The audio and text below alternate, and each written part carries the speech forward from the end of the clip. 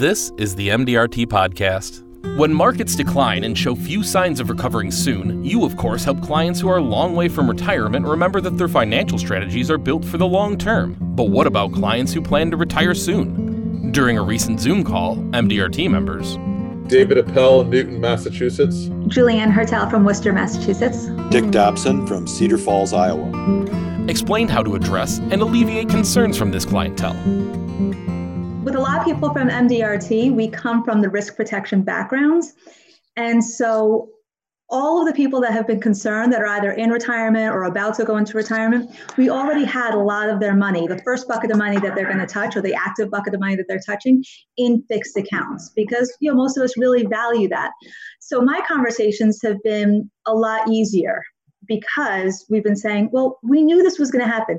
Yeah, we've only been getting 2.5% return on this account for the last couple of years when the market was up 15% or more. But guess what? This is the money that we're going to go to. We can let all that money sit and rebound, and it'll be fine. I'll just add, I don't deal on the investment side that much, but when it comes to retirement accounts or retirement planning, again, I haven't had a discussion in the last 2 weeks about it, but it's something that's incorporated into all my meetings and discussions. It's more if the market goes down, there's two things that we kind of talk about. One is have a piece of life insurance in place that's there to kind of fulfill the retirement chunk of money that might not be there from the investments, or if the investments go down and it might not recover, to have that cushion of life insurance there for the family or the remaining spouse. And then also for a lot of my clients that are in their 40s and 50s, we're talking about making sure that there's some portion of their life insurance portfolio that is permanent coverage, that's building some equity. So in a market like this, in this down market, the clients that would have that now all of a sudden their retirement accounts are a third of what they were 2 weeks ago, potentially, instead of taking withdrawals and further decreasing the value of that retirement account, taking withdrawals from their life insurance policy first, going to some fixed income and fixed assets there, and being able to have the option of having a couple of buckets to choose from when it comes to retirement, and not having to then take withdrawals or money from that retirement account or from those investments that are at a low point, but being able to dip into the insurance policy at the time of the low market. And it's amazing when you run the graphs as to, even if you took withdrawals from an account, let's just call it $1 million account, and you took withdrawals at the 3 worst times when the market dipped versus taking those 3 withdrawals from another bucket, the money in 20 years, the difference is astronomical as to what's in it if you took money out of a down market versus taking it from a different bucket of money. That's a kind of a bit of a sequence of returns kind of issue, isn't it? The timing and the distribution of those invested monies. But I think it really puts a fine point on what their mix was going into this. If they were a little hot into the investment side, which a lot of people were, because we've been rewarded for that behavior every day for the last 3 or 4 years, actually back to 2008, we've been rewarded for hanging in there and staying in the market, ever increasing percentage of our assets in equities, when that may have been a structural change that needed to be looked at prior to coming into this. And now they're feeling that volatility. That's a little uncomfortable. Yep. And it's kind of the analogy about, you have to be careful of averages. If you had a lump of hot coal, burning coal in one hand and a chunk of ice in the other, on the average, you're supposed to be doing pretty good, right? And so it's important, I think, to make the distinction between what should be at risk and what shouldn't be. And after the smoke clears, if we get the V-shaped event that we're looking for here, that happened in 1917, that's happened almost every time there's a transitory issue with the market, meaning we know there's a beginning, middle, and end. This is different than North Korea and its nuclear capabilities. That's not going away. That's a threat that's underlying and boiling all the time.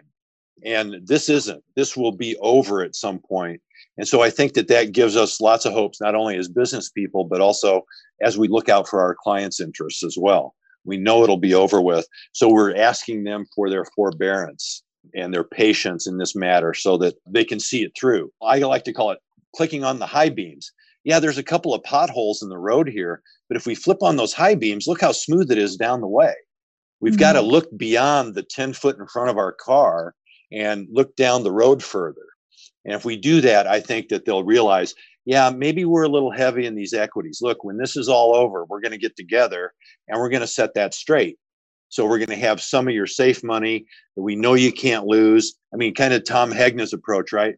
Paychecks and playchecks.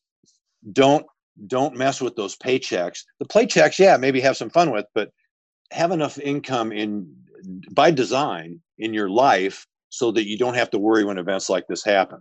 Dick, you have great analogies. I really love the one talking about averages of the coal and the ice. You can feel that, right? Yeah, exactly. That's a good one. Are there specific client examples that help show where people's heads are at and how you reassure them? I can give an example. So every evening, my mother calls me and says, how did the market do? How are you doing? How did the market do? And my parents are my clients. And then she says, okay, are we going to take money out this year? What are we going to do? And things like that. And I tell them the same thing I'm telling a lot of my other clients in retirement. We have some money that's invested. It's nowhere near as aggressive as the market as a whole, but you've lost some money. Let's be real, you have lost some money, but we also have a fixed bucket. And so if we need to go into any money this year, that's the bucket that we're going to go into. And we're going to let all the money just recover at the end of it. So I've had that conversation with about a handful of clients that are really concerned because they're in retirement or about to be in retirement. They're taking their distributions and we have fixed buckets, fixed assets that we can go to and let everything recover. And they say, this was the plan. And so now we're just working the plan. And people feel really great about that. And maybe not great, better. They feel better about that. It's an organic part of it. What we see now in the volatility, that's what we signed up for. And if that's uncomfortable to them, then maybe there was some structural changes in the offing that we missed as advisors or that need to be addressed when the smoke clears. I hate to make structural changes under the heat of the gun. I don't think people make good decisions because they're responding emotionally. It's like Nick Murray said, he goes, what percentage of decisions are made by emotions? He said, pretty much 100% of them. And then we, as humans, we gin up some logical explanation. Well, yeah, I bought this, but it was on sale. And so we almost need to give our clients both the emotional response and also the logical justification for the decision, just to help them along. The only thing I would add from my end, and I can only relate it back to 2008, because this is all still too new for right now. But with insurance products, whether it's life, disability, long-term care, whether it's corporately, whether it's individually, they tend to be bought and they tend to be put up on the shelf. And they're not being reviewed, they're not being monitored, they're not having policy reviews and audits. And one of the things that I saw post-2008, because it's very easy to pay an insurance premium when your retirement accounts and your investments are going up and you're pulling money from that to pay premiums. But when your assets drop 20 to 40%, they may cause them to pause for a minute and hesitate as to what they have, why they bought it, how's it performing. So one of the things that I'm going to end up seeing, and I know I'll see coming in the next 12 months, is advisors and people bringing me policies that they've had and asking, are they still functioning the way that I want them to function? Are they still working? And especially policies that were tied to the market, whether they're variable life contracts or others, to make sure that, when you take a hit like they've taken, are they structured, as Dick says, structured the right way? Were they structured the right way to sustain this? And will they be there for the family as they expected? So one of the things I will just say is that when it comes to this, and even if they're pushing 50s or 60s, is that this will cause people to take a pause and review what they have and what's in their portfolios, not just on the investment side, but on the insurance side as well. That's the end of this month's episode. If you'd like to subscribe, you can find us on SoundCloud and Spotify at MDRT Podcast.